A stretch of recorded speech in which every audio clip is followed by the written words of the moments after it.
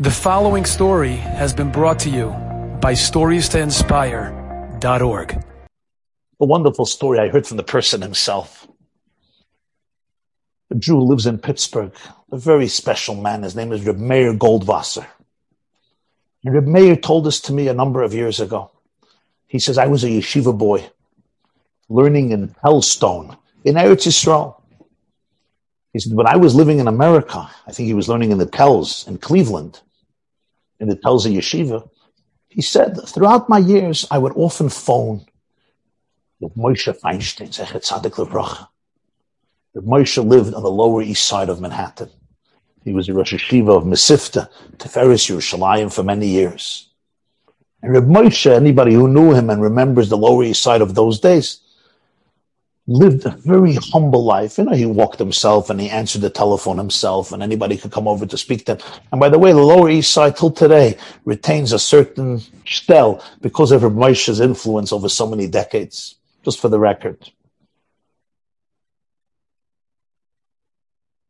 And he said, I was learning in Telstone and I had some halacha question. So I thought to myself, let me call up Reb Moshe. And I had the number to his apartment. And Reb Meir tells me, and I ring. And Reb Moshe picks up the phone. And he says, hello. It was me, hello. And then I hear from his voice, I just woke him up. And I realized, I'm in Israel. And I was calling in the morning. And I forgot that in New York, it's 2 or 3 in the morning. I called Reb Moshe in the middle of the night, literally schlepped him out of bed, woke him up. He's like, hello? He says, I was so embarrassed. I said, I'm schuldig. I apologize. I'm calling you from Israel. I didn't realize I'm waking up.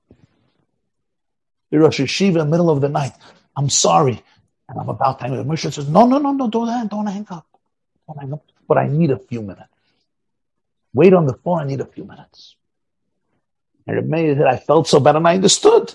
He probably wanted to wash his hands, make the blessings. He's going to answer a question. He probably wanted to make a Berchas HaTorah, a blessing that we make in the morning before we start learning Torah. He took a few-minute break. Whatever it was that he needed to tend to, it took quite a few minutes. He comes back to the phone. He apologizes for the delay. And he says, how can I help you? And I asked Reb Moshe the question, the shayla. And Reb Moshe listens. And he gives me an answer. Great. I thank him. And he says, give me your address. I would like to have the address where you are at. And I'm wondering, why does he need my address? And then I thought maybe Reb Moshe has a custom that everybody who asks him a question, he might write down the question and the answer, and perhaps he mails it to the person who asked, so the person will have it in writing. That was my speculation, perhaps why he's asking me for my address, but I didn't ask questions. I gave Reb Moshe my address. He took it down. I said goodbye. I thanked him. He said goodbye, and I hung up the phone. A few weeks later, Reb Meir tells me, mail comes to me in yeshiva, Reb Moshe Feinstein. I open up the envelope. It's a check. With a little note. And Reb Moshe says, I have to apologize. You called me. And I kept you on the phone for quite a few minutes. And I know that it's an expensive call. You were calling from Israel. Remember, a lot of people don't even understand what I'm talking about in 2021. But you have to understand that in the 1970s, a call from Israel to New York was very expensive. And every minute that you were on the call was expensive. It cost money.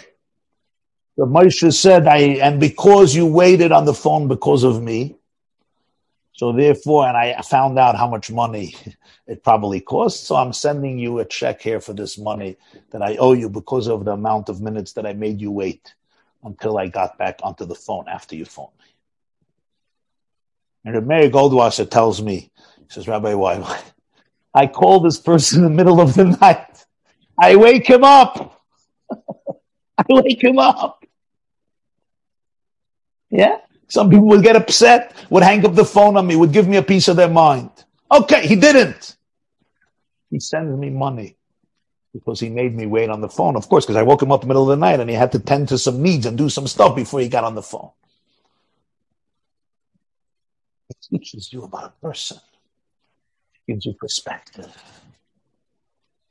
It teaches you about what Torah does to a person. Enjoyed this story? Come again. Bring a friend. StoriesToInspire.org